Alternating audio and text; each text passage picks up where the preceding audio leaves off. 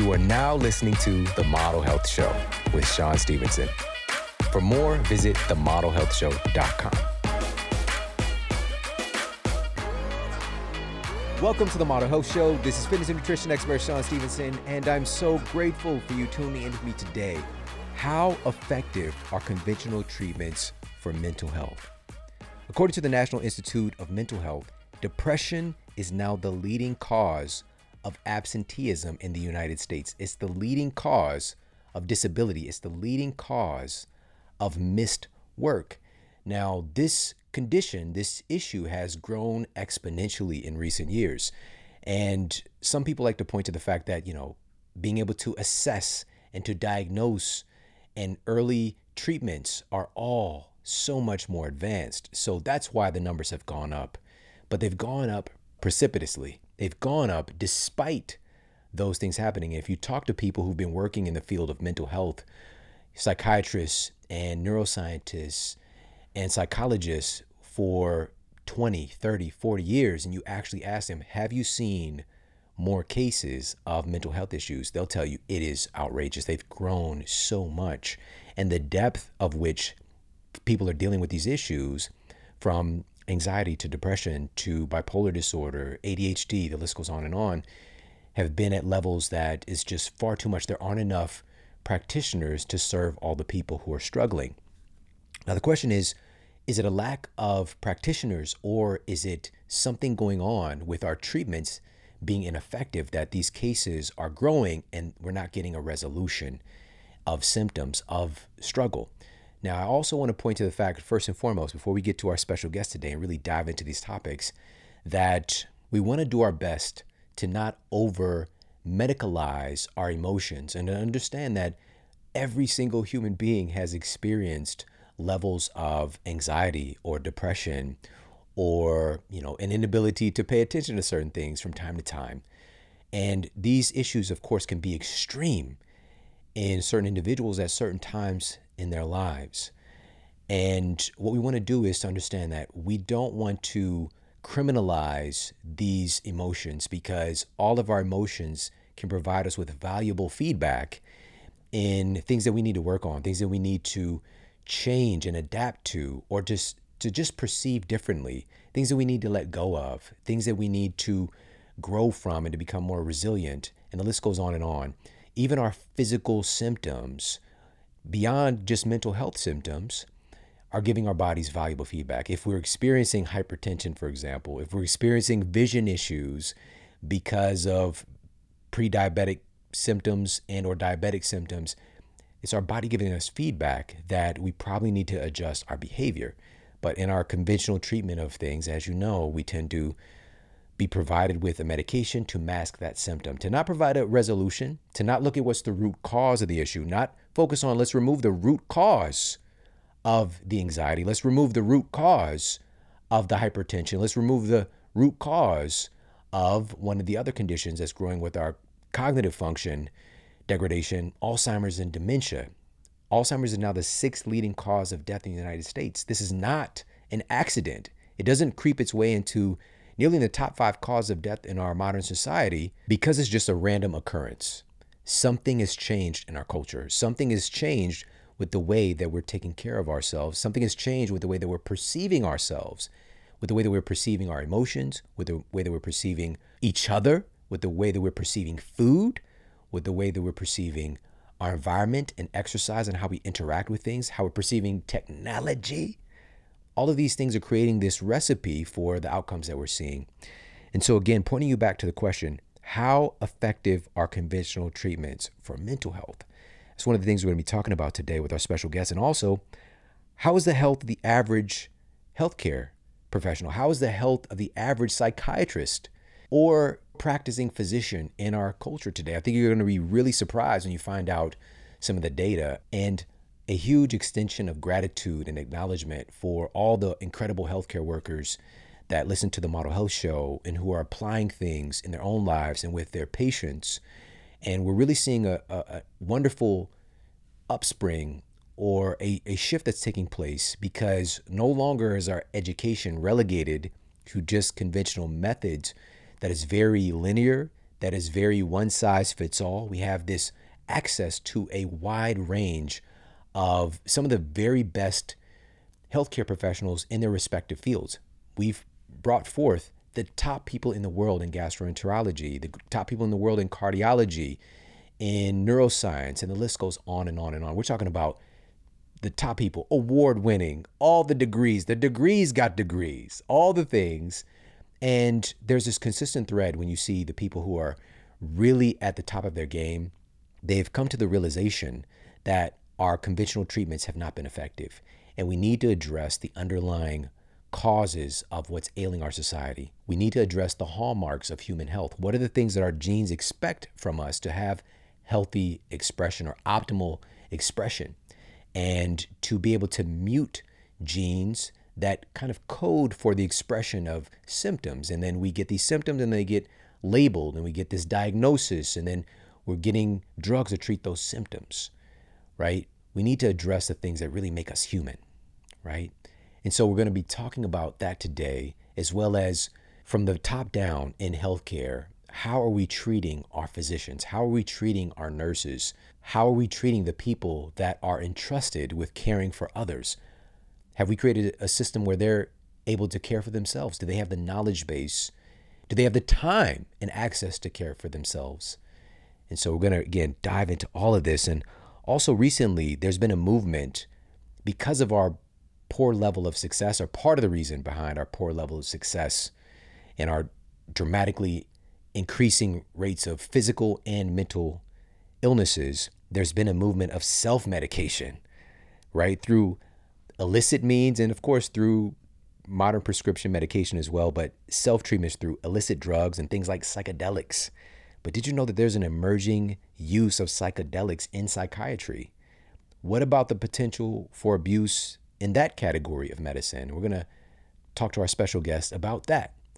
And so, again, I want to open up this conversation and get some education and feedback from somebody who's in the field and who's been exposed to these different types of treatments, conventional treatments, and these emerging treatments like psychedelics, and also looking at what are the potential downsides here, and for people to consider the long-term ramifications. And again, are we doing things to treat symptoms, or are we utilizing certain things to help us to get to the root cause? Again, it's all about addressing the root cause. And sometimes identifying the root cause can be a deep dive. It can take up a lot of time and energy and human capital just to be able to identify that stuff. But you know, our culture today, we want the quick fix.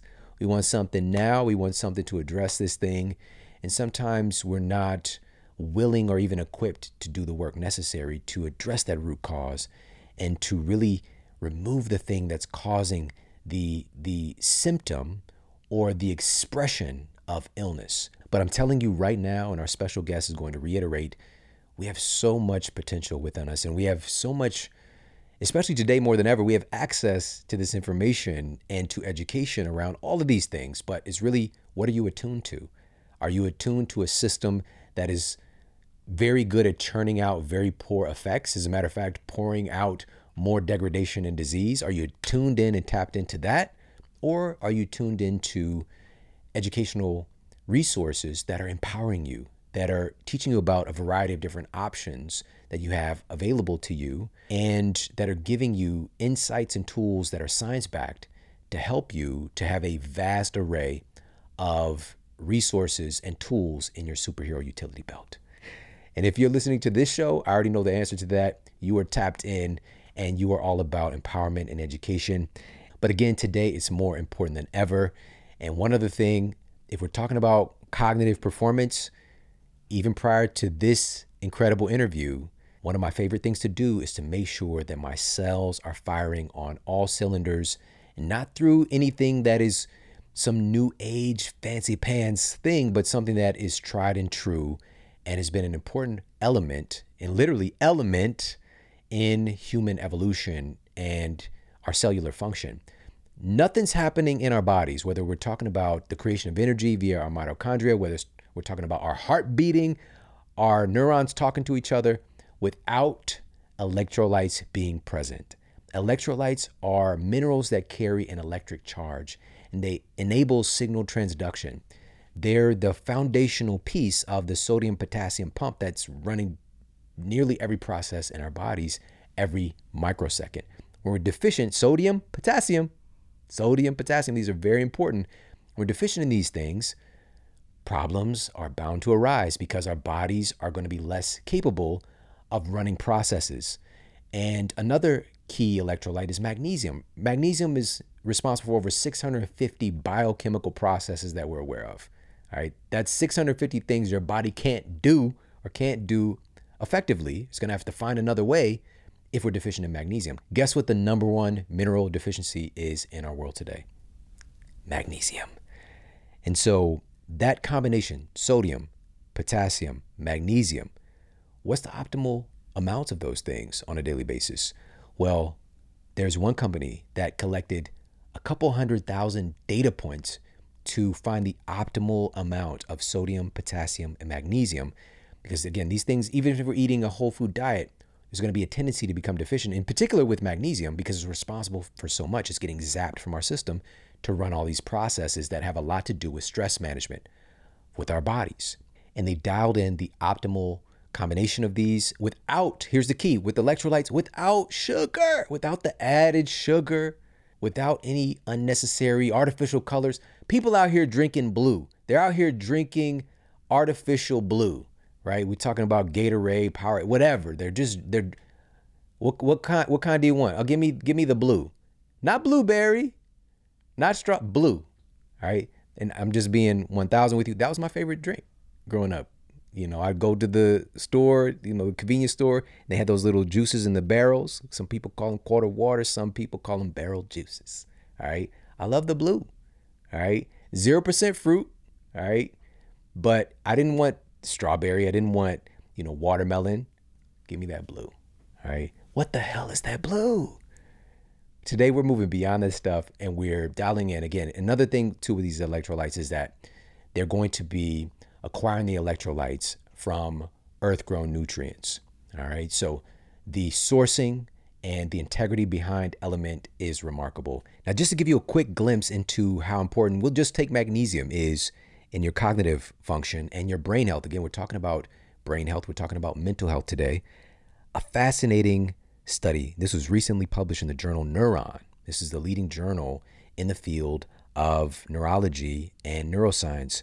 They found that magnesium is actually able to restore brain plasticity and improve cognitive function. And this neuroplasticity is essentially the ability of our brain to change and to adapt. That's what we want. We want to be able to be resilient and adaptable. And again, this isn't happening in our brains effectively without magnesium. And researchers at McGill University found that sodium functions as a quote on-off switch in the brain for key neurotransmitters that enable cognitive function and also protect the brain from neurodegenerative diseases. Need I say more? Get yourself some Element right now. Go to drinklmnt.com/model, and you also get a free gift pack with every purchase. With every purchase of electrolytes, they're going to send you a free variety pack to try out the different versions of Element. And by the way, grapefruit Element is back right now. And many people say that grapefruit is their absolute favorite. And I just had it for the first time today. And I gotta agree, it's a little bit too good. Element, what are you guys doing? Why are you making stuff so good and so easy to optimize our electrolytes? So for a limited time, grapefruit is back. So pop over there, take advantage. I highly recommend checking out the grapefruit salt from Element. Go to drinklmnt.com/model. And now let's get to the Apple Podcast review of the week. Another 5-star review titled Amazing Practical Advice by Sports Enthusiast 35. This show is amazing. Sean does a fantastic job of breaking complex topics down so you can digest what he's saying and then immediately put that information to practical use in your own life. Honestly, I wish I could give this show more than 5 stars because that's how amazing it is. Please keep up the phenomenal work. Amazing. Thank you so much. More than 5 stars. I appreciate that so very much. And if you have to do so, please pop over to Apple Podcasts, leave a review for the Model Health Show. And without further ado, let's get to our special guest and topic of the day. Dr. Joseph Yee is a board-certified addiction psychiatrist with a specialization in holistic psychiatry and medication detoxification. Graduating as chief resident of psychiatry from Cooper University Hospital, he gained invaluable experience in treating complex psychiatric and addiction cases. In addition to his local practice, Dr. Yee has extended his expertise to a global scale, reaching out to people worldwide through his incredible social media channels, and is one of my favorite people to follow through the use of humor and art, and he's provided incredible guidance and support to those in need. And now he's here on the Model Health Show to share his incredible experience. I'd like to welcome the one and only Dr. Joseph Yee. My guy, Joe, good to see you, man. Good to see you, man. Thank you for coming to hang out with us. A long time in the making. Seriously, I gotta tell you, for the people watching this, like, I am enamored by the fact that I'm here at the Model Health Show. Your show is like the Tonight Show of health and wellness. So the fact that I'm here, and you've been asking me for a while to come on your show, it's not that I didn't want to come on. It's that I didn't want to come on after Tony Robbins. You had Tony Robbins a couple months back. I was like, let that episode cool down, and then I'll come. You don't want to be the guy coming on after Tony. So yeah, happy to be here, brother. That's awesome, man. Thank you so much. And, today we're talking about the mind. Today we're talking about mental health. And you chose psychiatry as your specialty. Yeah. And I'm curious, first and foremost, what made you choose psychiatry? Oh, it's like that saying, psychiatry chose me. So growing up, I'm sure you know, but young guns are motivated by money, sex, and social clouts. And I wish I could tell you that I'm someone who wanted to be this doctor that could change the world and make the world a better place and all that, but that would be a lie. I wanted clouts, I wanted women, and I wanted some money. So, and I grew up in a very poor environment. I was bullied a lot too. So I figured being a doctor would solve all my problems. So I studied really hard, had a chip on my shoulder, listened to a lot of Tony Robbins, and that pain empowered me to reach higher in the game of life. I got a full scholarship to college, got into med school early, but then when you have lousy reasons like sex, money, and power to get through medical school, I came across something called gross anatomy, where I had to open up a dead body, crack the skull, and examine the brain and the trigeminal nerves. And I said, man, this is not for me. So I actually quit medical school and left school for about 3 years. My parents kicked me out. And then I embarked on this musical journey. I want to become a musician. And of course, with the musician lifestyle, drugs are a requirement. So I did a lot of marijuana and psychedelics at the time. I got to learn how to deal with very interesting human beings called musicians, develop my social skills. Yeah. And then after about 3 years of that, when you put poison into your body chronically and you're not eating clean and you're not moving your body right, I got very sick and depressed. And it culminated into one night where I was just like throwing up because I wasn't eating properly. I was just so sick. And then people were laughing at me in the streets of New York City, like, look at this homeless guy, get a life, get a job. And I'm like, I graduated top of my class. I got a full scholarship to college. I was a medical student. And now I'm like homeless. And I said, okay, you know what? I'm going to go back to school and I'm going to do something in the world of mental health and or addictions work. So that's kind of like how it seemed like a natural fit for me to go back with purpose now. And of course, our good friend Tony Robbins always says purpose equals power. And that allowed me to get back to school and face gross anatomy, a course that I really did not want to do. But I was able to get through it and get through medical school. So that's kind of how it happened. Wow, that's an incredible story, man. I had no idea. And it's one of those, as Tony talks about too, that moment of decision. Yours was puking out on the side of a road somewhere, in New York City, and people pointing and, laughing at you, and, not knowing who you are, your potential, and coming face to face with that, and then choosing to like, let me make some changes here. Now, you're going to start operating within a certain culture, if we're talking about healthcare and standard of care. And I'm curious, your experience in conventional psychiatry, when did you start to see that maybe there were some holes in this system? Maybe there were, you know what I mean? Yes. So it's, you know how over the past 3 years, like people like you and me and the people watching this podcast, we were like, can people see what's happening? You know, you see that all, you hear that all the time. And those were my 4 years of medical school. Because I kid you not, I was the only dude in Robert Wood Johnson Medical School that was like, can we not see that there's no talk about health? It's all about disease. It's all about disease care, not health care.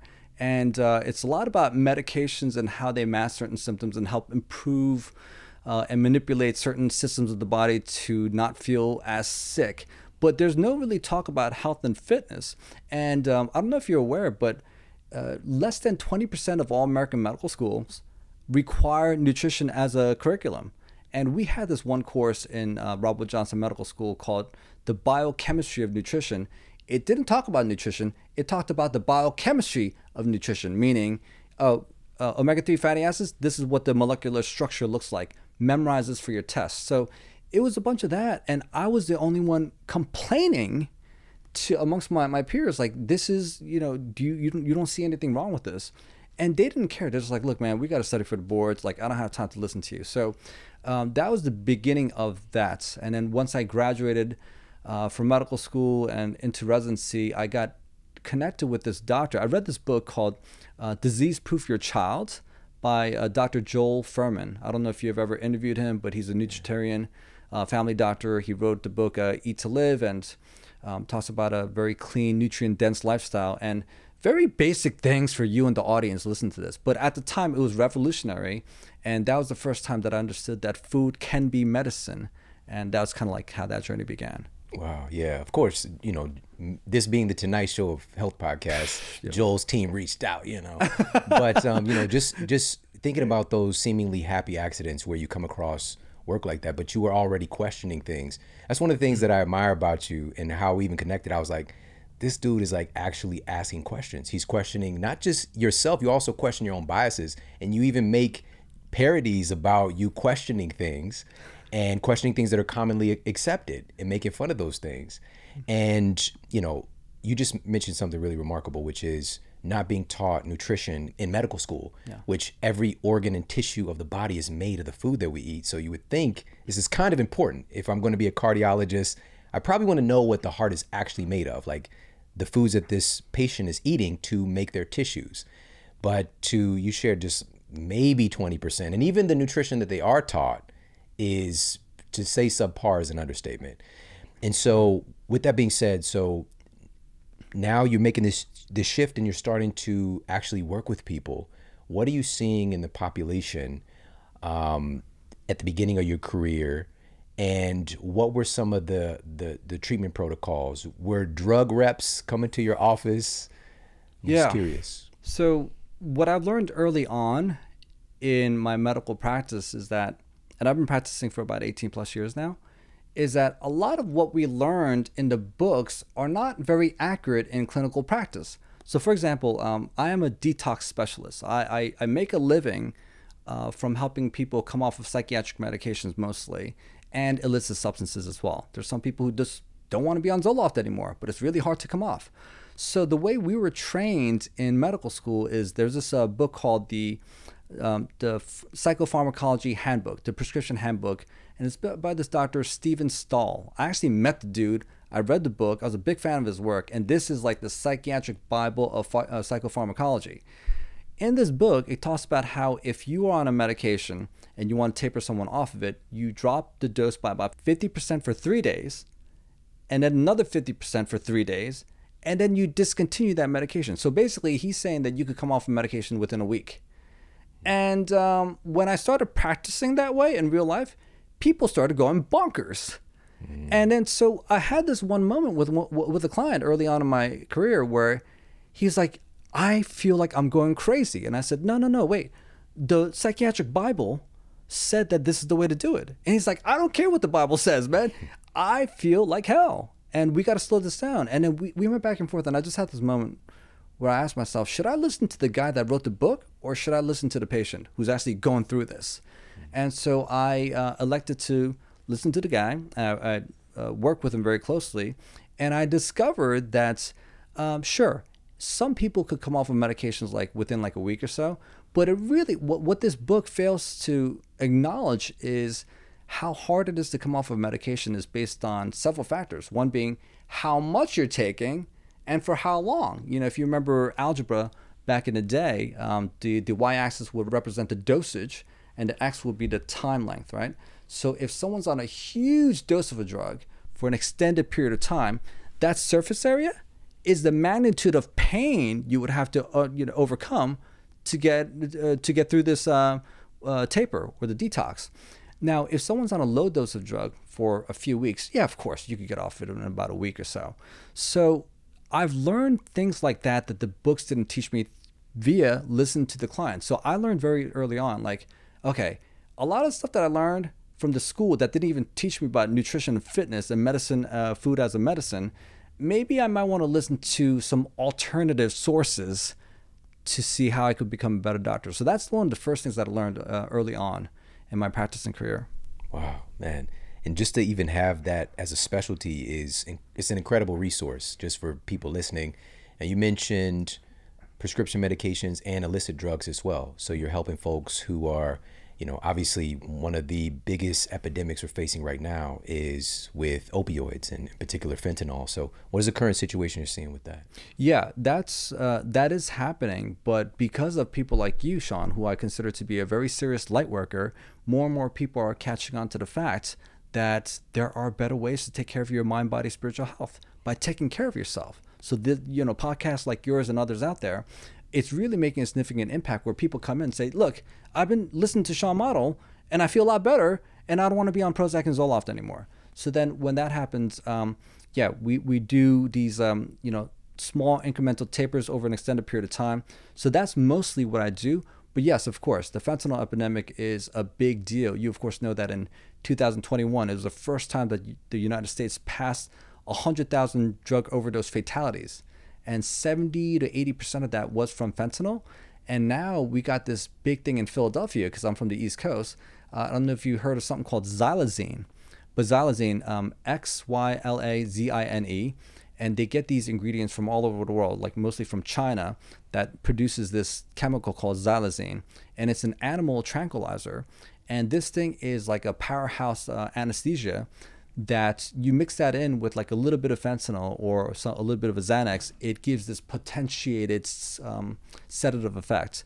And when people shoot this up, not only do they get really high, and obviously offers them a complete escape from reality, but it causes dead skin cells too, necrosis of the skin lesions. So people are like getting their fingers and their hands amputated. It's a very ugly thing that's happening in Philadelphia right now. Xylazine. Yeah, it's been all over the news too. So Crazy. As soon as you said that, animal tranquilizer, I thought about the scene from Old School where Will Ferrell shoots himself in the neck with the animal tranquilizer dart. Hey, be careful with that. That's the most powerful tranq gun on the market. Huh, got her in Mexico. Cool. Yeah, it is cool. They say it can puncture the skin of a rhino from 100... Ow! Oh! Yes! That's awesome! What? You just took one in the jugular, man! Whoa! Yes! Oh my God! Oh my God, I did! Is this bad? Is this bad? You should pull that out. That is not cool. Wait.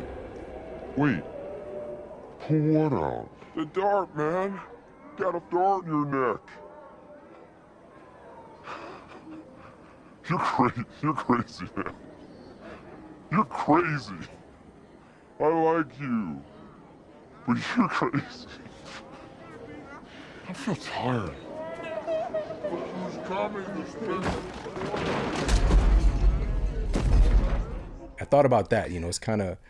It's kind of comical that we would turn to something like that, but in reality, humans do the strangest things, and we have an issue with looking at the results, right? So seeing this epidemic, even with fentanyl, for example, where, and again, this is readily available it being the leading cause of death for people in their, quote, prime of life years, between 18 and 45.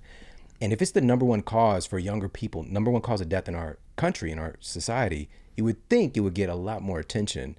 But unfortunately, we're focused on things that are not remotely as deadly, as you know.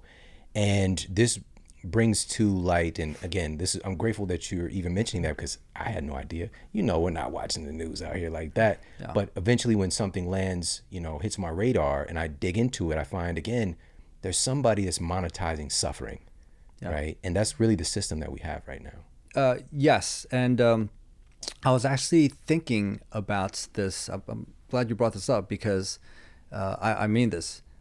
A friend of mine, we were talking about what could we do to, like, if we had absolute power like Kim Jong-un in North Korea, and we could revitalize the system, like revamp the system, like what could we do to like really make it better, make healthcare a legit healthcare system, right?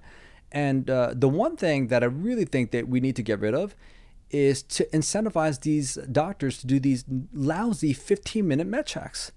You and I both know that you can't get nothing done in 15 minutes when it comes to like health and wellness. Like, you're going to really talk to someone about nutrition and wellness in 15 minutes. You have 15 minutes to go over a med check, raise, change, lower medication dose. But the system incentivizes that. So for example, my nephew is about to enter into Carnegie Mellon University. $85,000 a year room board tuition. Come on, man, $85,000. So he's going to graduate $300,000 plus in the hole. Assuming he even goes to medical school, $500,000 plus in the hole. Residency, he's making pennies on the dollar. So when he becomes a young attending physician, he's going to be in a system where, okay, you see a patient for 1 hour. Let's just say he goes in psychiatry. He could make $300 by seeing a patient for an hour, or he could make $150 for every 15-minute med checks. So he's going to do the math, and he's going to say, okay, I'm in a ton of debt, and I could make $600 in an hour seeing 4 patients, or I could make $300 in an hour. I think he's a good dude, but he's going to have to make an executive decision where like his survival needs to be met. So anyhow, my point being is the system incentivizes these 15-minute med checks, and if I had absolute supreme power, I would abolish that and at least require like 30 to 45 minute visits with a health professional. 1. 2, just like how I was talking about how in medical school, nutrition and fitness is not a requirement, I think we should mandate nutrition and fitness as a core requirement, because that's where we get into true healing. That's where we really get into healthcare, not sick care. So that's another part. And there's hardly any teachings of that in medical school. That is true. When people, the holistic wellness guys are complaining about it, they're absolutely right. It is true. And last but not least, this may sound a little silly, but I am serious as cancer about this. In order for you to have a license to practice medicine, you have to pass a series of board exams, right? I also think that we should mandate passing a physical fitness exam. You can't look. One of my early days, I was invited by a drug rep, and it was like a doctor social, and they're pitching this drug. And the doctor that was sitting next to me, I swear to God, man, he must have been at least 340 pounds. I was thinking the whole time, when was the last time this man saw his own penis? So my proposal is in order for you to be practicing and have a license, you have to have a BMI of under 27. I think that's reasonable, man. 27, under 27, 1. And other fitness tests like... Can you see your penis? I could see my penis very well, yes. Not you, but just being one of the tests. Yes, he yes. said very well. Yeah. You got to check that. Or even like run a 10-minute mile. That's reasonable, Sean. You should be able to do that, or like 20 push-ups in under a minute. So basic physical fitness tests, and then every 2 years, have the doctors come back and pass the fitness exams instead of just the continuing medical education credits. So I think if we did that, then doctors would be more incentivized and more likely to talk about health and wellness and fitness than just doing the bare minimum to make as much bank as possible. That's powerful, man. Ironically, we have these physical fitness tests for people who are armed with guns and assigned to go kill people. I'm talking about, military, and in that context, but not for those who are here to heal people. And if you really think about it, and this is the craziest thing, man. Ironically, it's the exact opposite.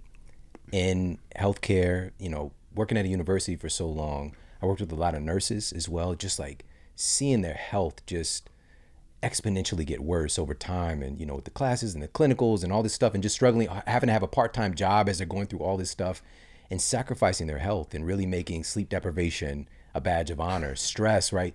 You tear your own health and well-being apart. And if you happen to make it out because you're young, seemingly physically unscathed, like you look fit, quote fit, but your mental health is just absolutely demolished. Yeah. Like that's what we're seeing here in the field of medicine. It's one of the most riddled with disease fields, in particular with nurses, higher rates of cancer, in particular breast cancer, higher rates of obesity, diabetes. These are the facts. With physicians, it's either number 1 or 2 highest rates of addiction and use of, and also you got accessibility. Yeah. Use of drugs and alcohol, and just trying to, again, the mental management and not having those skills taught in medical school. What if we create a system where we can heal the healer in the process, and having people really armed with true tools of wellness? But you just articulated it very plainly. We're getting into this system where you come out and you're trying to survive yourself. Yeah. And you're thrust into this system where you got to try to do what's best economically and not so much what's best for the patient.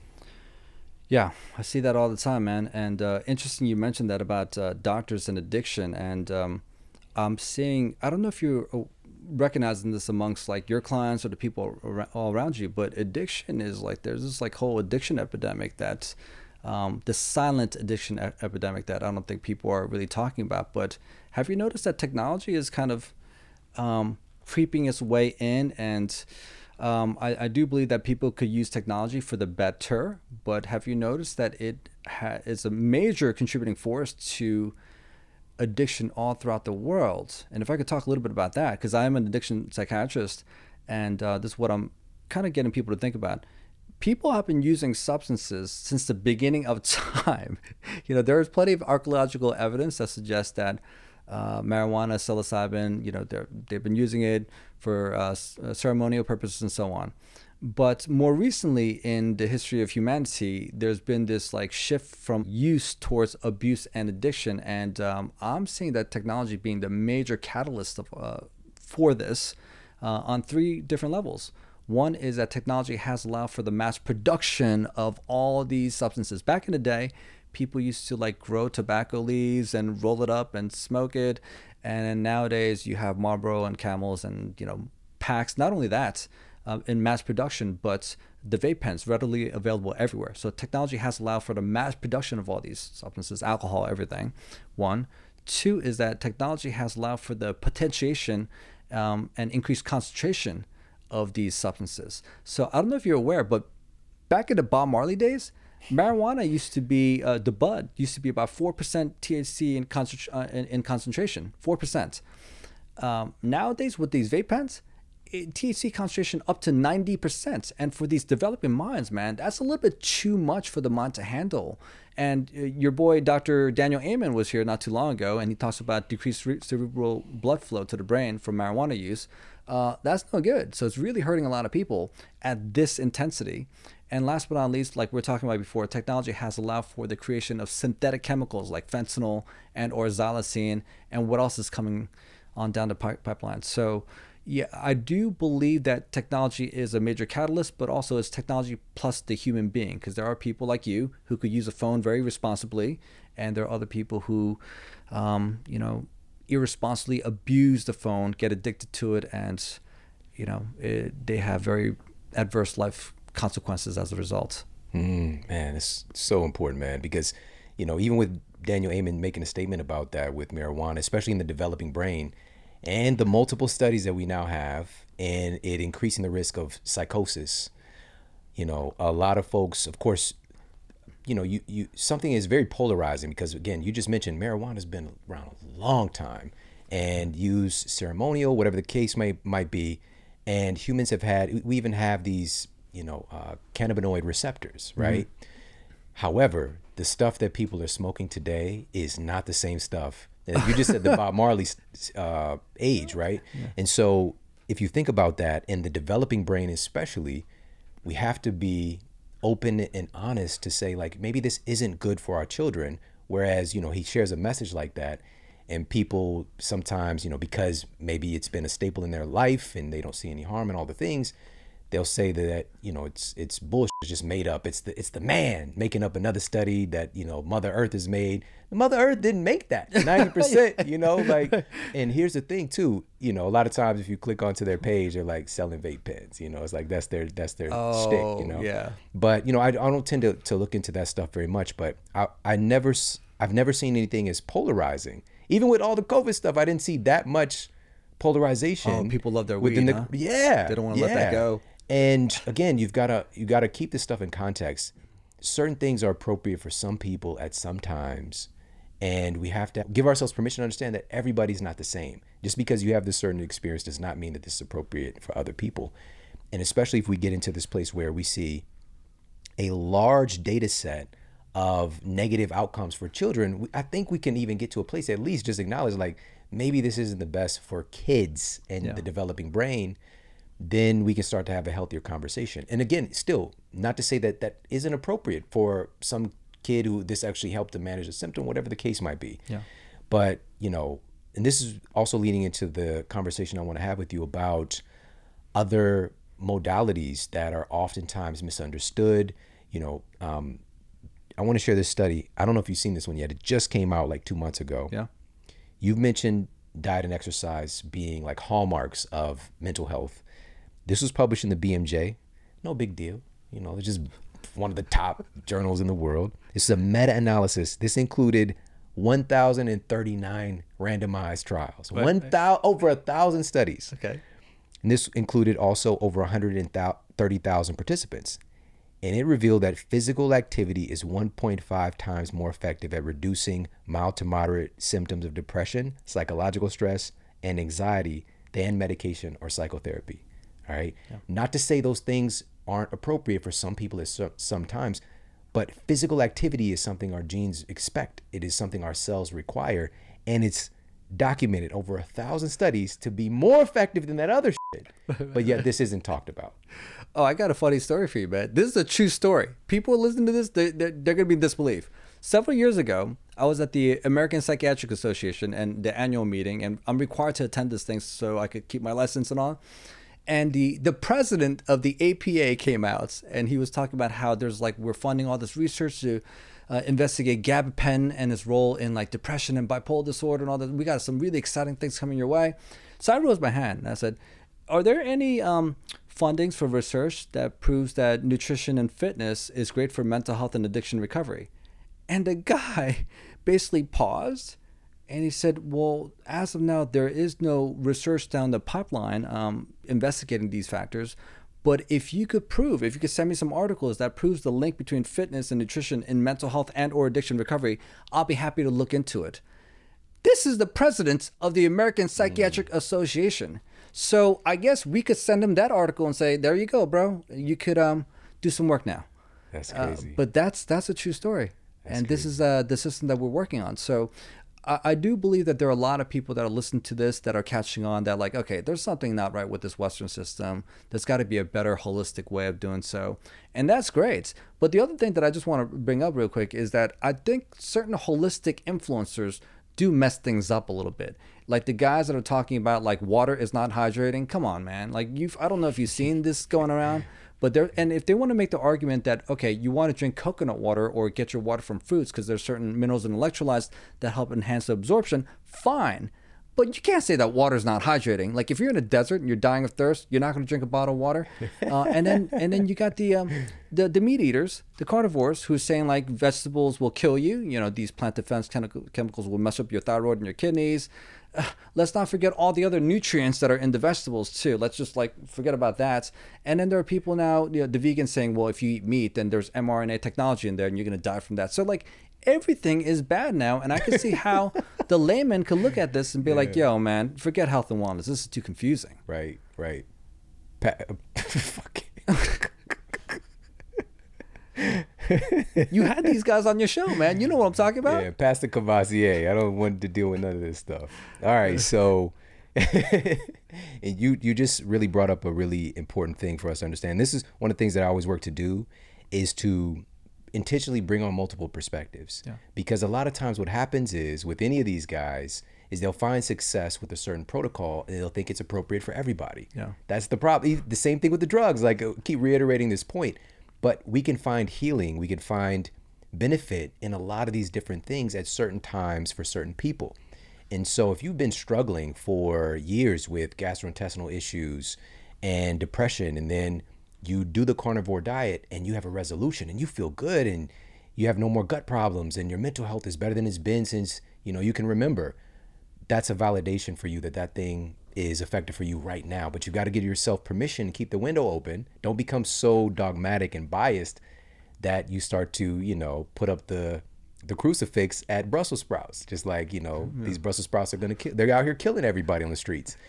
And here's the funniest thing about all of this is that most of us agree more than we disagree, right? Hallmarks: healthy amounts of movement, good sleep quality, eating real foods, regardless of the category we place them in mentally. That's the thing about humans. We sometimes get too smart for our own good, and we start categorizing all these foods versus things that are not food, which is the majority of what we're eating today. That's the problem. We're infighting about what real food is the best real food and ignoring the fact that, according to the BMJ again, no big deal. What do they know? Over 60% of the average American's diet is ultra processed foods. It's not food anymore. So again, I think that regardless of the tribalism, like this is the real issue. Hence the 42% of Americans are obese now. And this was prior to the pandemic, by the way. And brother, I saw some obese homeless people in LA. I don't understand that's how even possible, but it's possible here in America. I've talked about that too. The obesity within our homeless populations are really on par with the rest of society. That's never existed before. Traditionally, if you think of someone who's homeless, like they're lacking nutrition, they're lacking food. We think of like the Game of Thrones type of homeless person. You know what I mean? Just like, no, like they're eating out here, but they're eating ultra processed foods. And so again, maybe that's the problem. Maybe it's doing something very strange with our metabolism. And also, this speaks to the fact that we're over consuming, but we're also deeply deprived and starving. Our cells are starving. And also our minds are starving for real quality, like even quality thinking. And so I want to ask you about this because you brought up the technology addiction, and being that all of us, we have these devices with us, for many of us 24/7, it's our best friend. You lose your phone, you lose your mind, literally, and being so focused on what's going on through this small rectangle and viewing life through this and starting to perceive life differently through this, perceive yourself differently through this. How is our addiction to our phones and social media, how is that affecting our mental health today? I don't know if you're familiar with this, the work of a social psychologist by the name of Dr. Jonathan Haidt, Haidt. I think I'm pronouncing it right, Haidt. But he's a social psychologist out in NYU, and you should have him on your show. He was the guy behind that Netflix. There was that documentary on like the social dilemma, and he was one of the guys behind that. But what he talks about, and this is like super interesting, is that Facebook came out in 2006.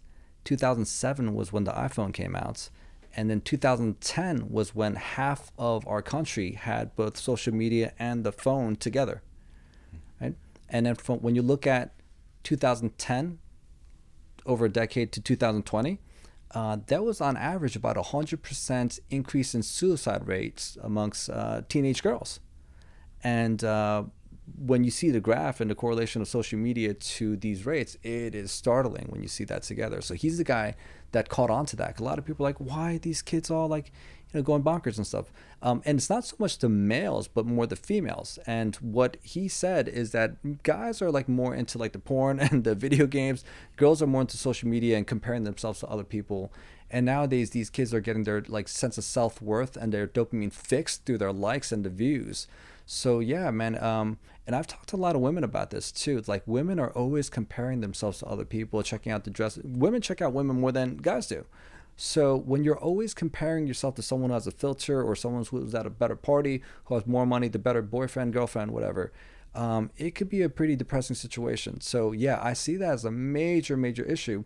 And I want to give you a quick little story from my clientele, because when I ask these kids, or the adults for that matter, like how much time are you spending on your phone? And the average is about 7 hours in our country, somewhere around 7 hours of screen time. My clients are averaging about 10, 11. And there's this one kid who says, I don't look at my phone. So I said, okay, do you play video games? We tracked his video game time.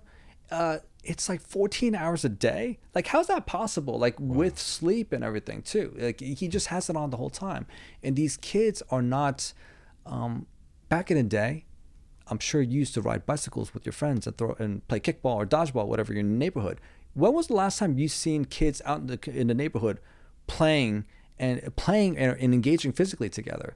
They're literally in neighboring places playing video games with their headsets on. Limited physical or even interaction. in the same room. Yeah. It's quote play dates, which that's a new terminology. We just played. Yeah. Like can Rico come out and play? He wasn't like, hey Rico, you want to have a play date? You know what I mean? It's a different thing. But no disrespect to that. But you're so right, man. Like there are several small kids who live on my block, but you hardly ever see these kids outside. There's one family that will be outside, their little kids playing. But for the most part, these kids are just indoors, unless they have like a specific activity that their parents signed them up for, and there's obviously multiple reasons behind this. There's a fear, there's a safety thing. Man, there was like a looming thing when I was a kid about, like kidnapping and things like that, and very real things and that any parent is afraid of.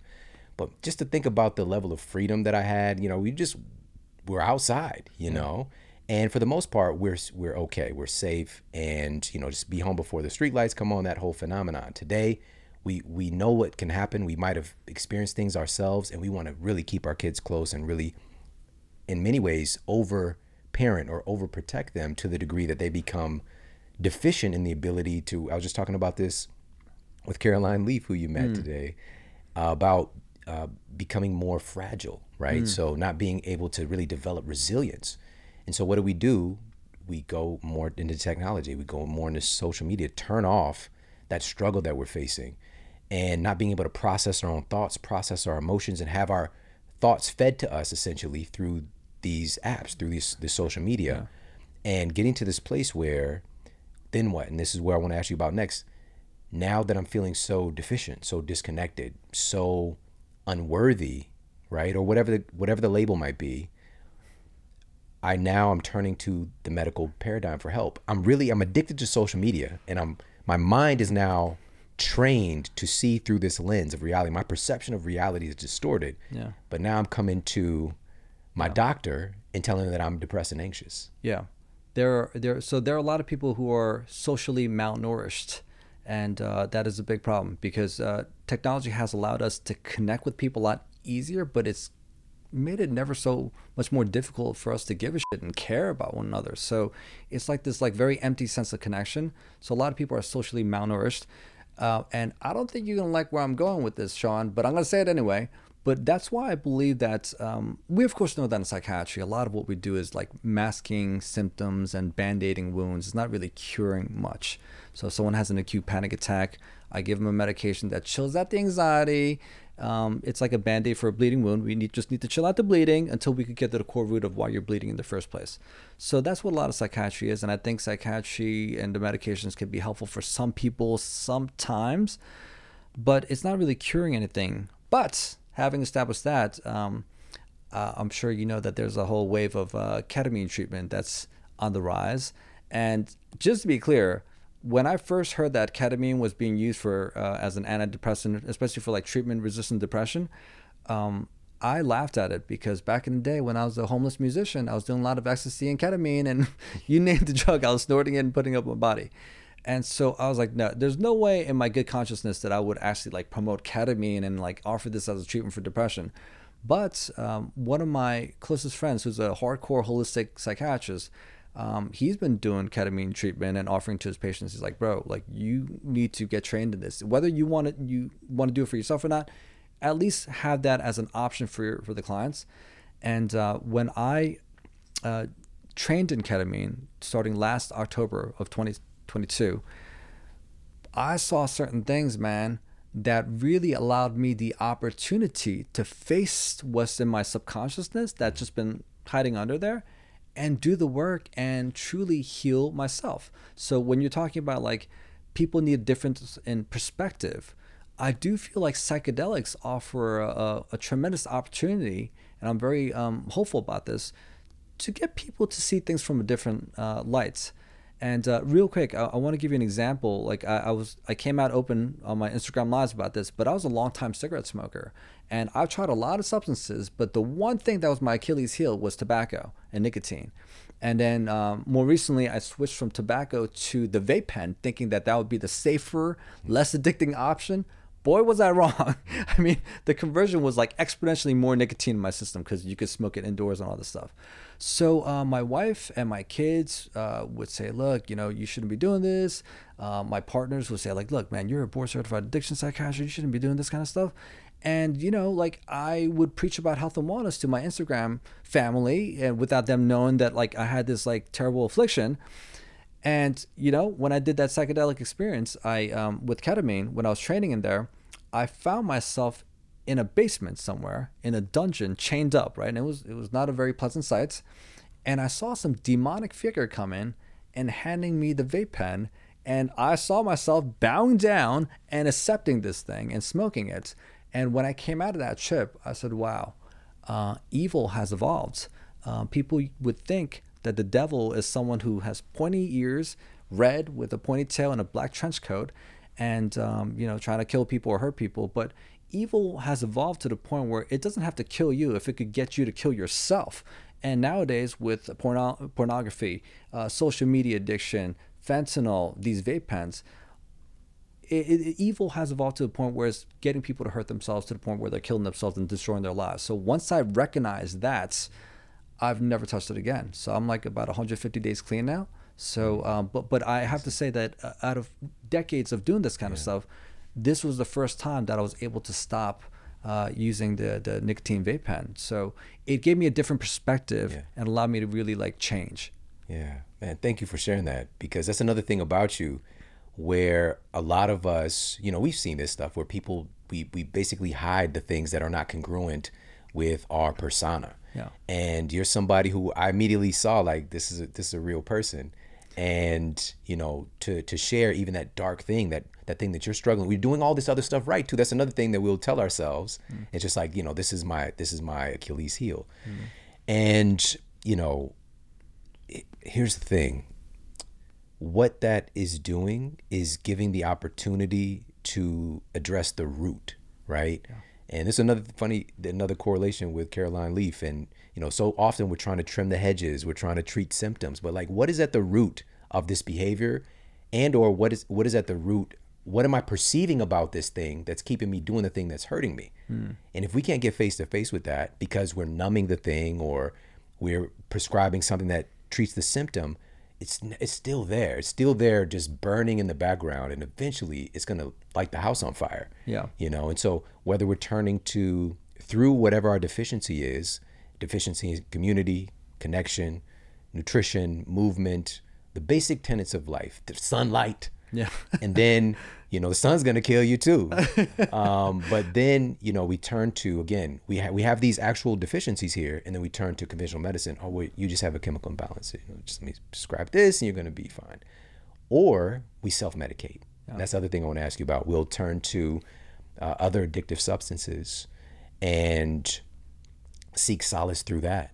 Or we'll turn to fake food, whatever the case might be. And so from your experience, there's a lot of also self-medication going on right now, and people are losing themselves in that, and they're not really addressing the root cause. Yeah, of course. And, ultimately people aren't stupid at the end of the day. They do a drug or an alcohol for a reason. It's always to either feel better, alleviate pain, discomfort in some way, or to enhance performance. So there's always a reason why people are doing it. But my goodness, like I just came back from an ayahuasca ceremony, and and I'm really into the psychedelics, as you can tell. But it's illegal here, just for the people to know. Ayahuasca contains a psychoactive compound called DMT, so it's illegal here. It's a Schedule I narcotic. Apparently, there's no medicinal benefits for it, and it's highly addictive, according to our government. But so you got to go overseas for something like this. And when I was hanging out with the shaman up in the mountains in the jungle somewhere, and we did the ayahuasca ceremony, and it was me and like 4 other people that were doing this together. And when we were in the trip, the psychedelic experience, and ayahuasca is at another level of a psychedelic experience than like ketamine or psilocybin, or some of the people, the audience here are into that kind of stuff. And when people were like borderline seizing on the ground and other people are puking, and I'm just here like, my goodness, I can't believe like this is happening, whatever I was processing, because ayahuasca has this like higher consciousness, and it's like giving you downloads and what you need to see and what you need to work on, so on. What I really respected about the shaman was he just allowed me to, and everyone else, to just deal with it and face whatever we're experiencing. And one of the issues that I'm having with, and maybe there's a little bit of a harsh stance, but I think people are going to ultimately change through, 20% of the time through inspiration, and 80% out of desperation or like some crazy happening in their lives. So one of the things that I learned from the shaman was like, look, you could do your best to try to influence people to reach higher in the game of life, but ultimately they're going to come to their own conclusions through the universe or life. Like they will have to face their own demons and like learn and grow from that. So when it comes to like the way I treat clients, I used to spend so much of my time and energy trying to convince these people that eating healthy, sleeping right, exercising, and stimulating their mind and connecting with the right people is the right way to go. And you know what, man? 20% of the time, I'm successful.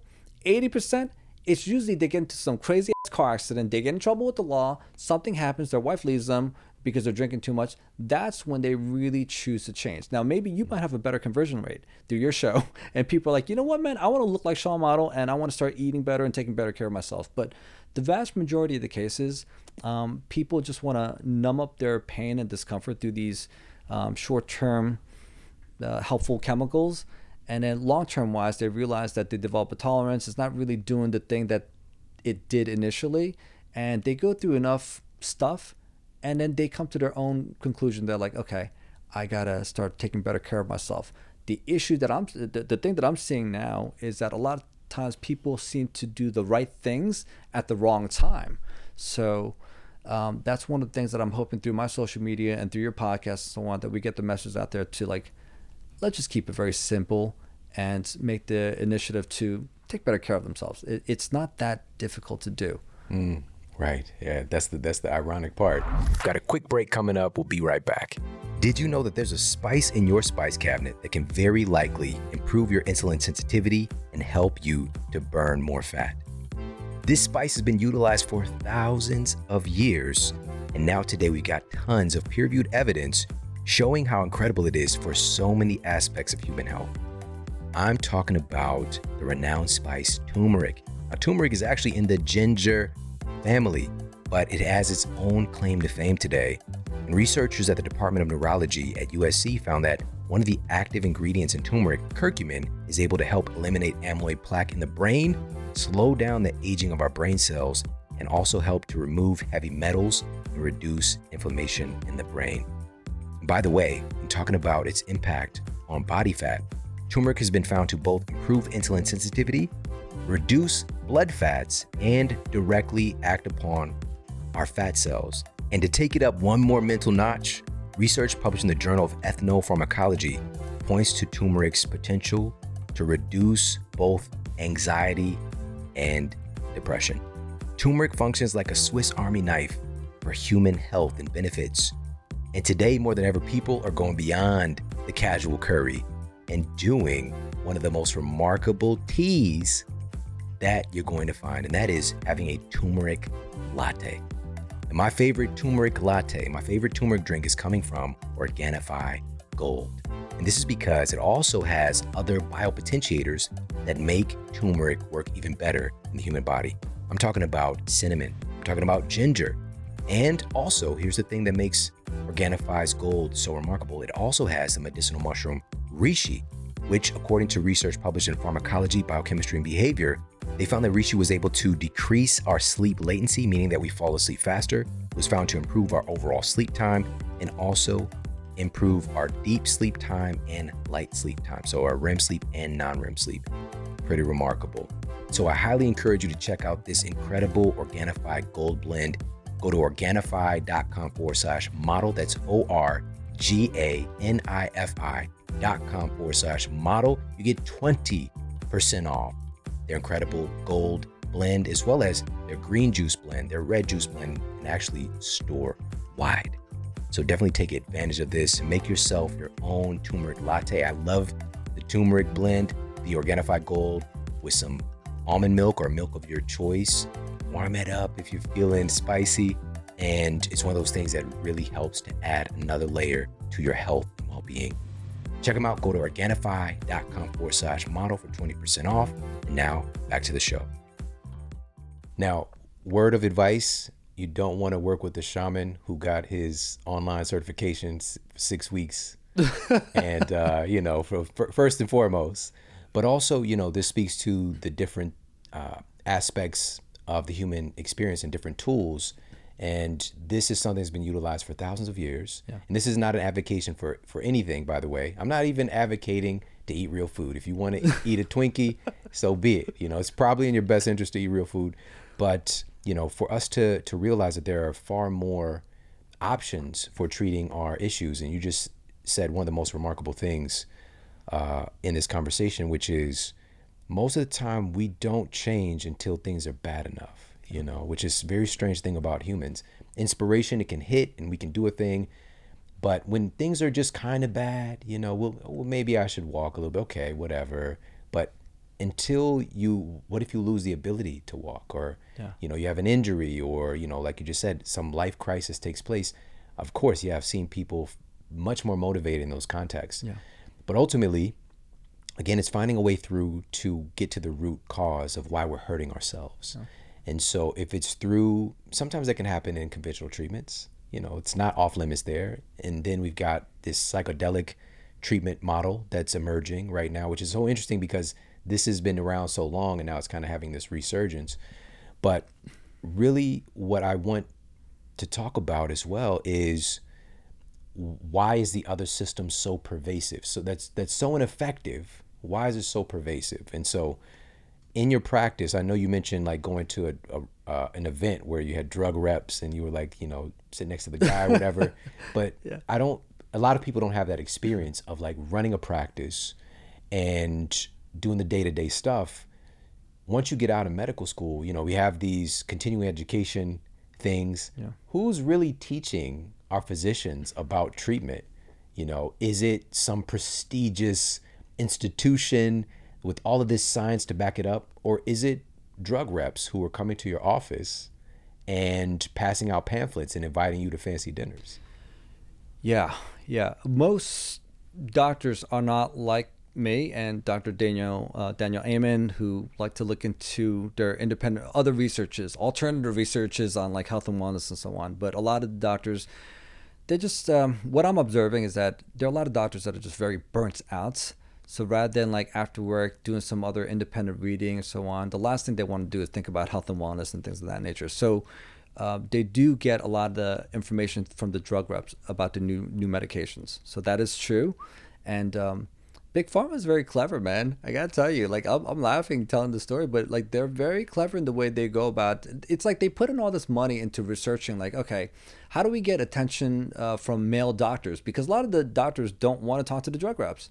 So they hire like these IG model women who get dressed up as drug reps, and I guess they get some training, and they come and they entice the doctors into listening to whatever they have to say.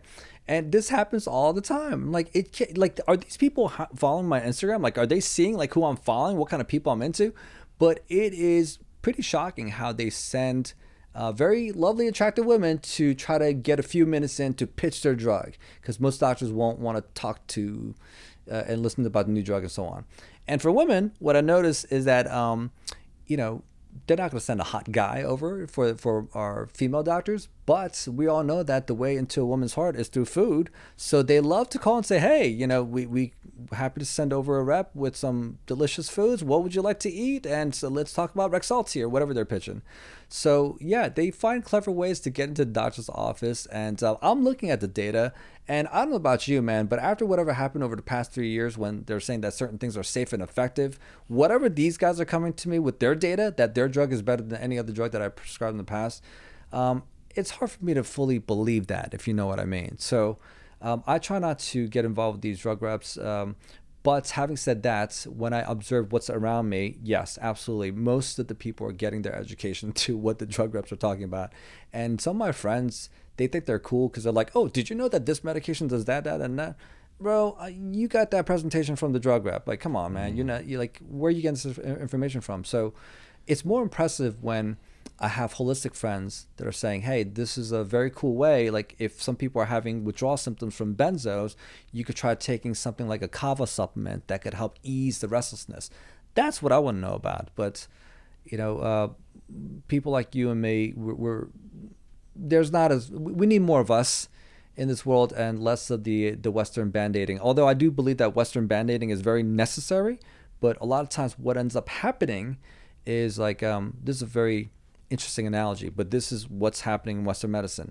If you're driving your car and there's a blinker, engine blinker, saying something's off, you know, if it gets really annoying, someone might take a hammer and bash that and keep driving. But that doesn't necessarily get rid of the problem. The issue is still there.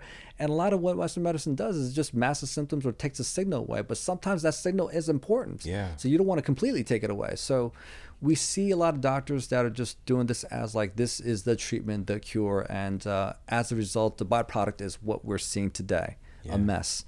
I'd say that it's all the time when we're getting those signals, all the time it's feedback. You know, your body's giving you feedback, whether it's physical symptoms, mental symptoms. And oftentimes that feedback is requiring some kind of attention and or change. Yeah. And we become very, especially today, we're more comfort's our favorite thing. We're creatures of comfort. We're comfort seeking, and that's okay. But we've also got to keep that in check because we didn't evolve with so much comfort.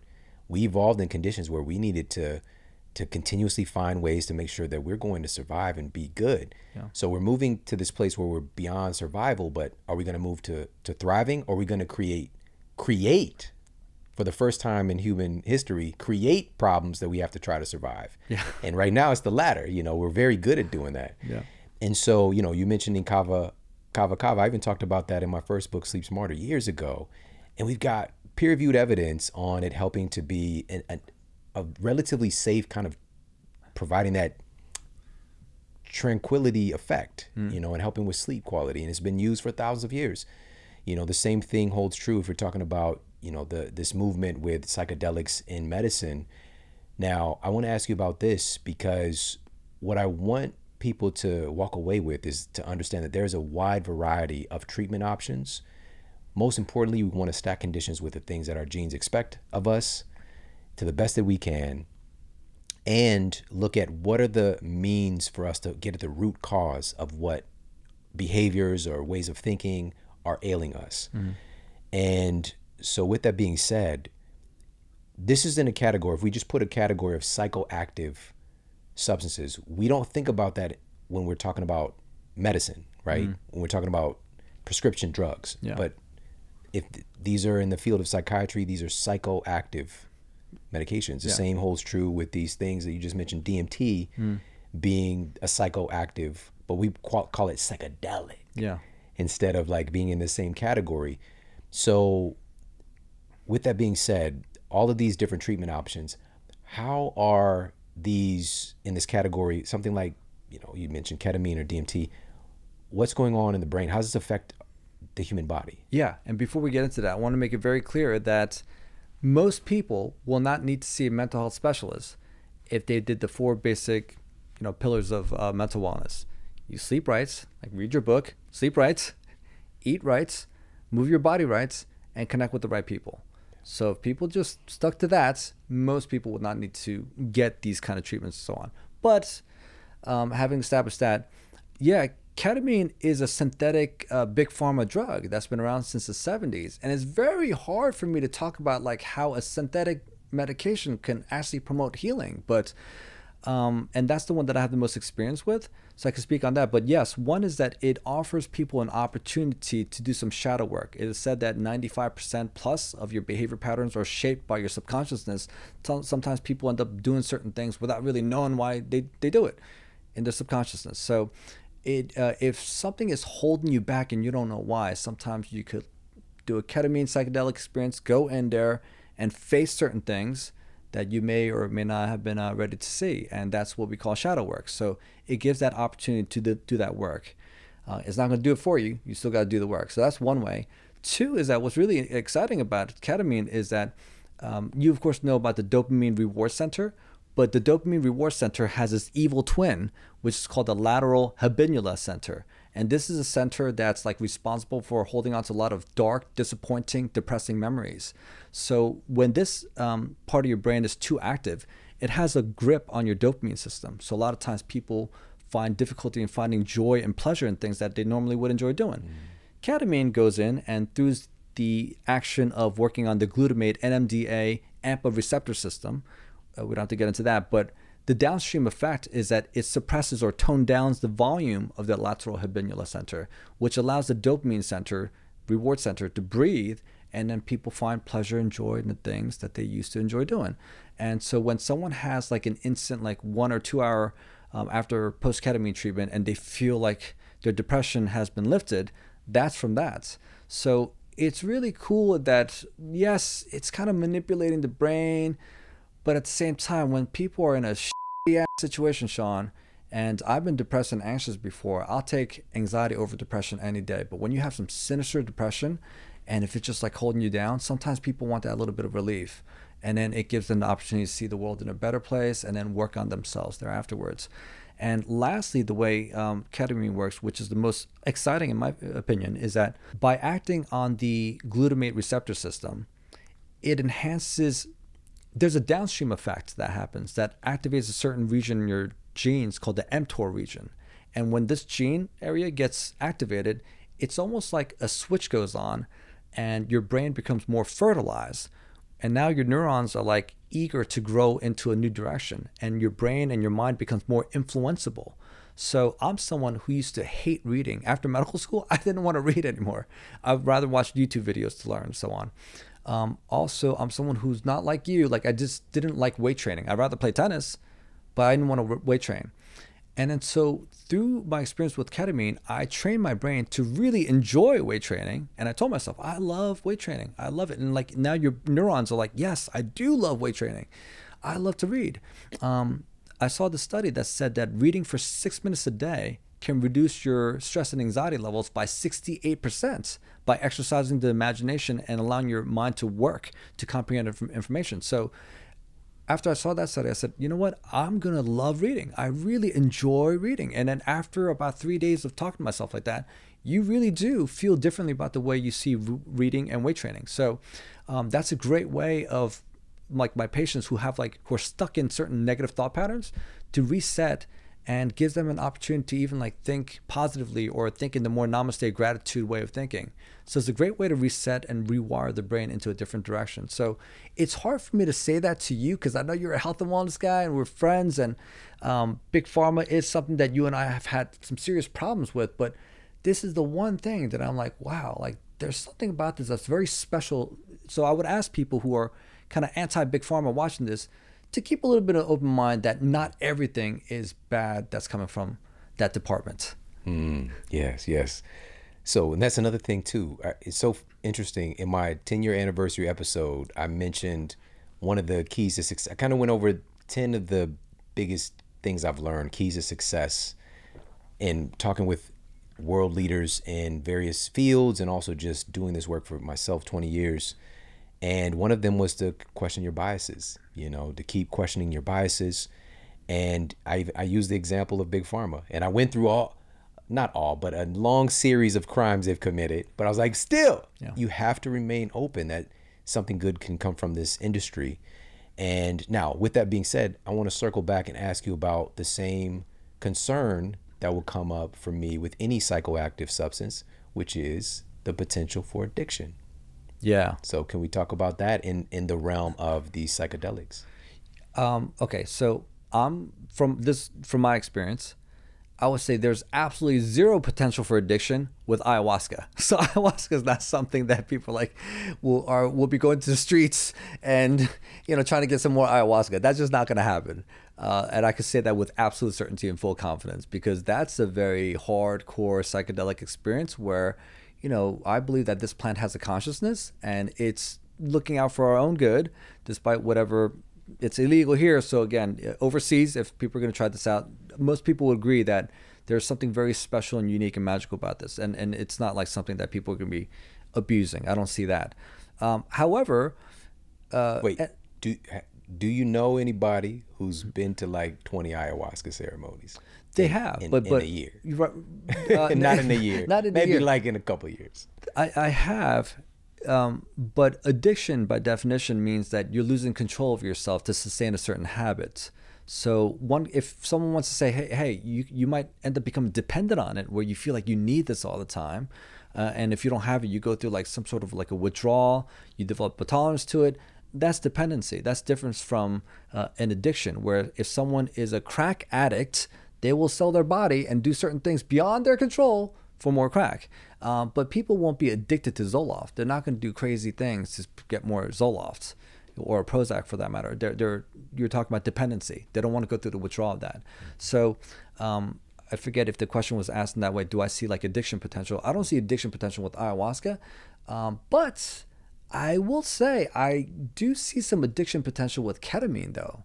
And this is something from my training, and I have access to it too, right? So when you have a drug that, if I'm having a really shitty day, Sean, and if I take this ketamine and it sends me to Saturn for an hour, and I could hang out on the beach out in Saturn and float through with the cosmic angels and spend some time with my mom, and a lot of these experiences on the ketamine journey are like beautiful and super pleasant, and it makes you feel good.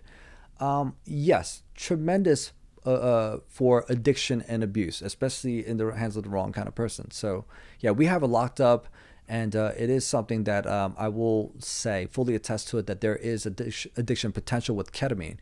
Not so much with psilocybin. I think most of the people, like, the things that come from the earth, I don't know, Mother Nature seems to have a way of adding other nutrients in there that kind of have a more sustained release. It's not like so addicting. But yeah, it's the ones that people create, like the ketamine and the MDMA that's about to come out into the pipeline pretty soon for PTSD treatment. Yeah. Things like that, I could see tremendous abuse. Yeah, I acknowledge.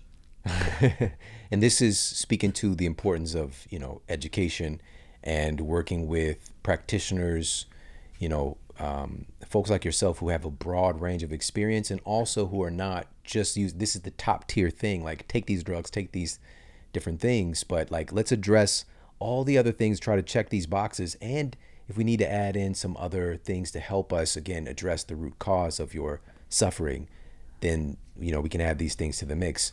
And so a big part of why we've talked about earlier, just joking about our carnivore friends, or people who are hardcore vegan or whatever the case might be, and how it becomes the only thing in the toolkit. Yeah. I want to provide everyone with a vast array of tools in their superhero utility belt, especially again for ourselves, for our family members who might be suffering. But whatever it is trying to get an inroads back to ourselves. Yeah. And we're so externally focused, again, largely in part to this technology, being in this phone. And we're not listening to our bodies, those signals you mentioned that are getting smashed. But the signals are going off. And if we pay attention, whatever method we're using, whether it's meditation or whether it's through, one of these psychoactive protocols that you're talking about, but being able to go within and to address the things that are really ailing us, that's the ultimate mission.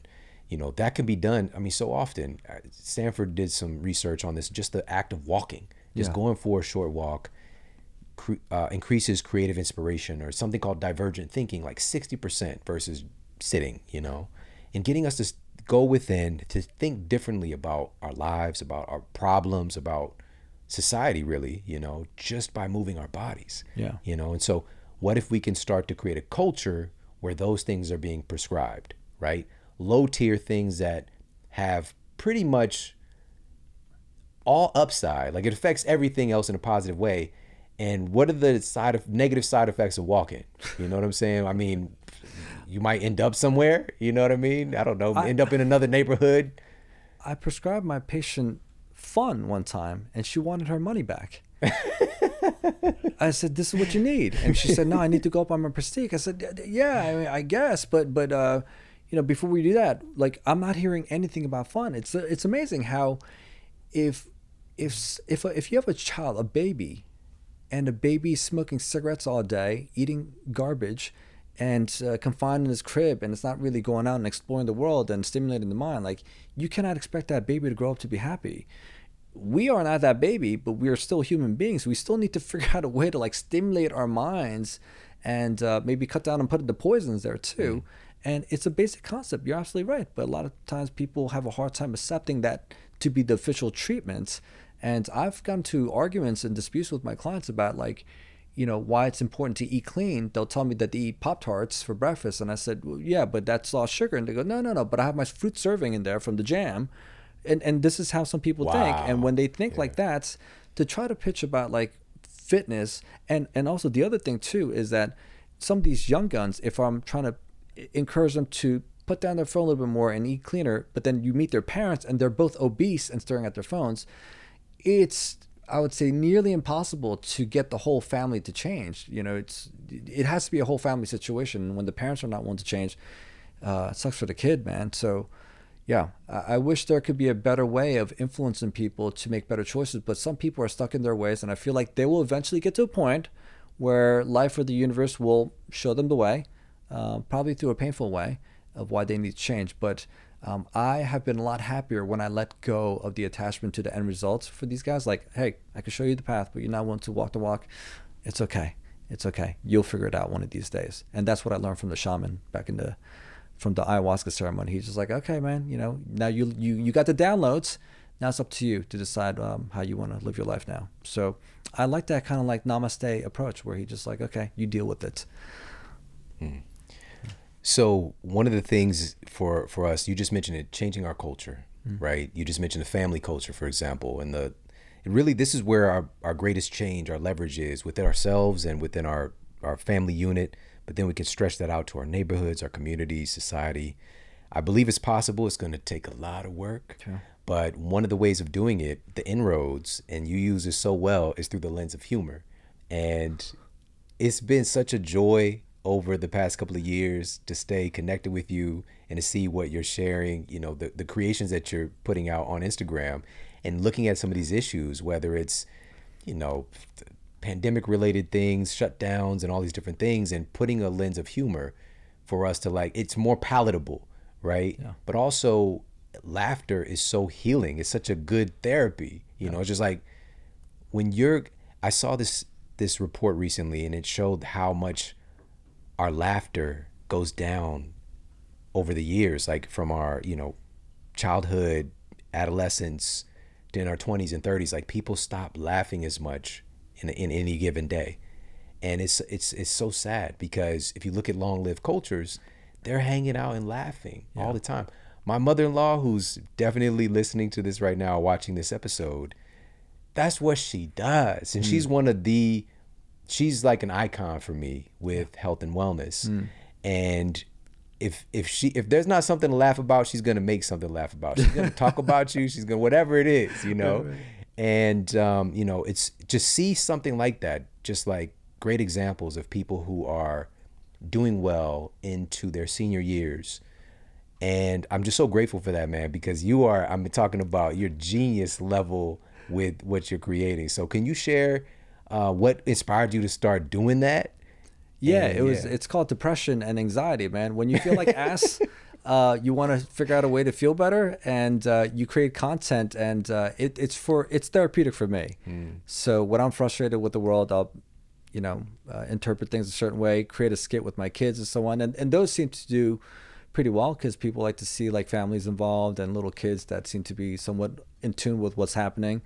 So by doing that, it's made me feel better. And if it could make other people crack up or make them feel better, what a blessing. But I don't go in with the intent of trying to crack people up.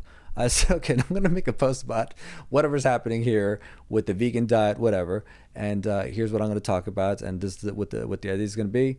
And it comes out a certain way. And I crack myself up and I feel better. So it's like therapeutic for me on a self-care level. That's what I do.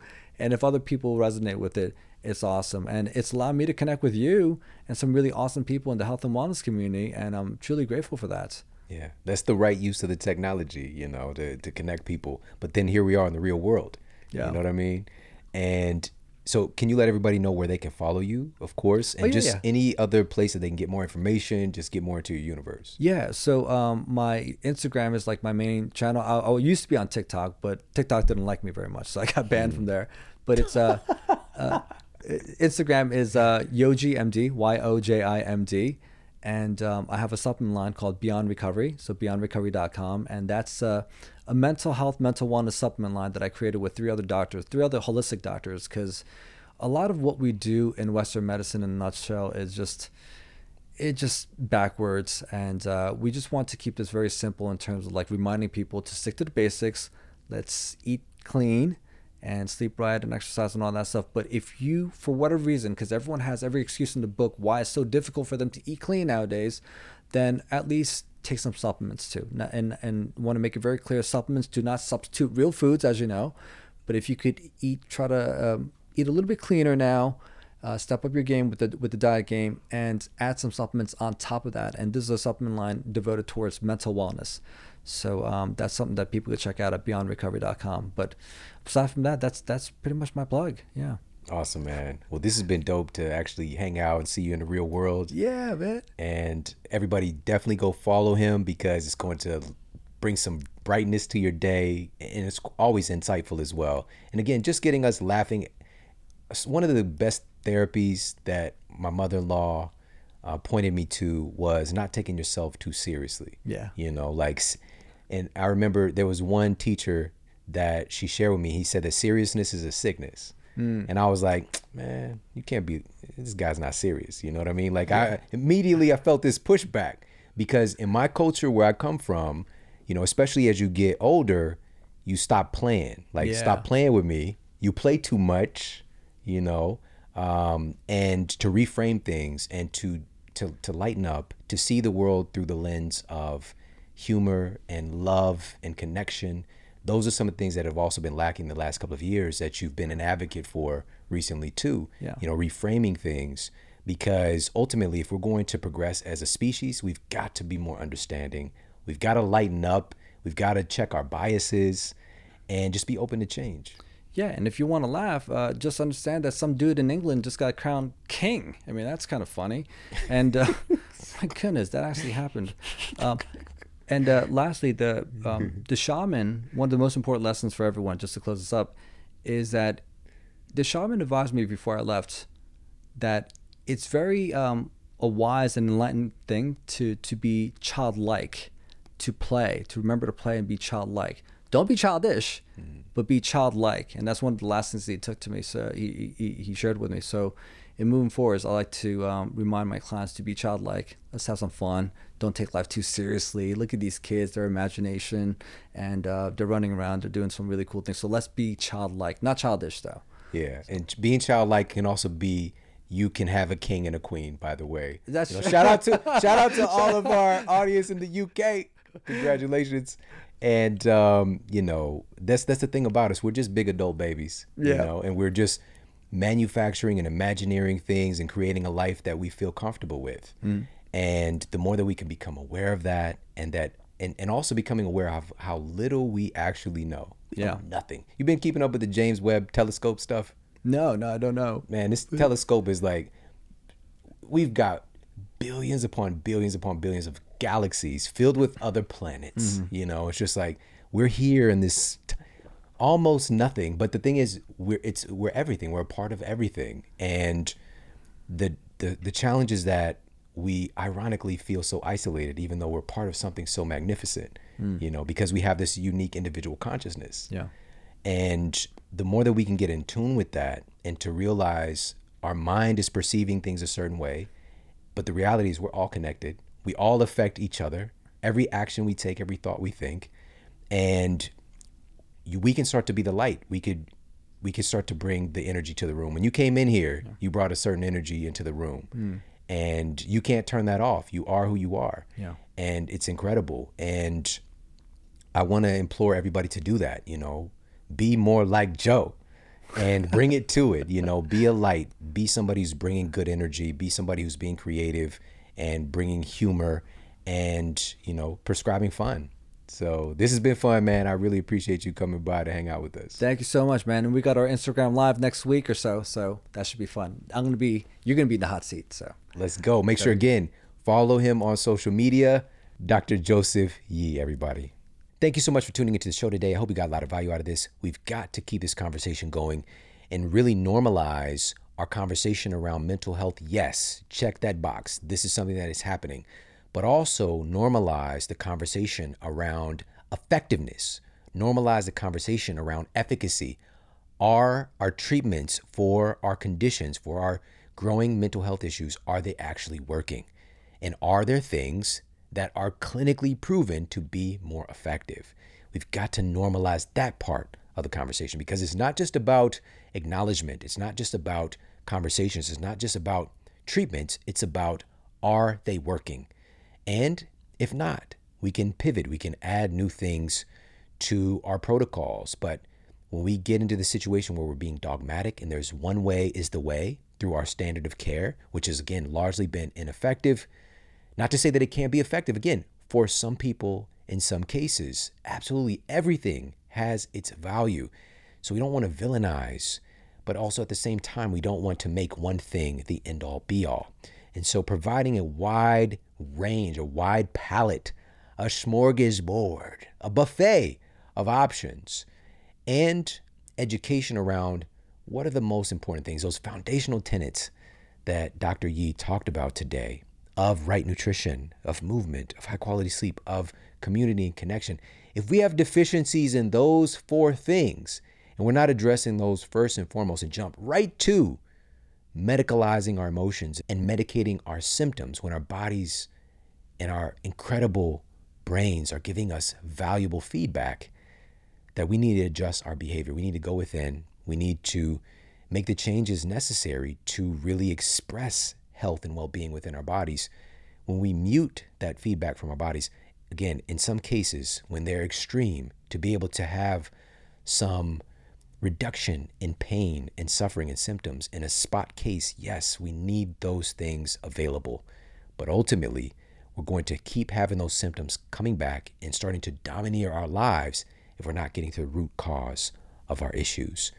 So again, I hope that you got a lot of value out of this episode. If you did, please share this out with your friends and family. You can share this on social media. Tag me. I'm at Sean Model, and tag Dr. Yee as well. He would love, love, love to see your feedback and you sharing the show. And of course, you can send this directly from the podcast app that you're listening on. We've got some incredible master classes and world-class guests coming your way very, very soon. So make sure to stay tuned. Take care. Have an amazing day. And I'll talk with you soon. And for more after the show, make sure to head over to themodelhealthshow.com. That's where you can find all of the show notes. You can find transcriptions, videos for each episode. And if you got a comment, you can leave me a comment there as well. And please make sure to head over to iTunes and leave us a rating to let everybody know that the show is awesome. And I appreciate that so much. And take care. I promise to keep giving you more powerful, empowering, great content to help you transform your life. Thanks for tuning in.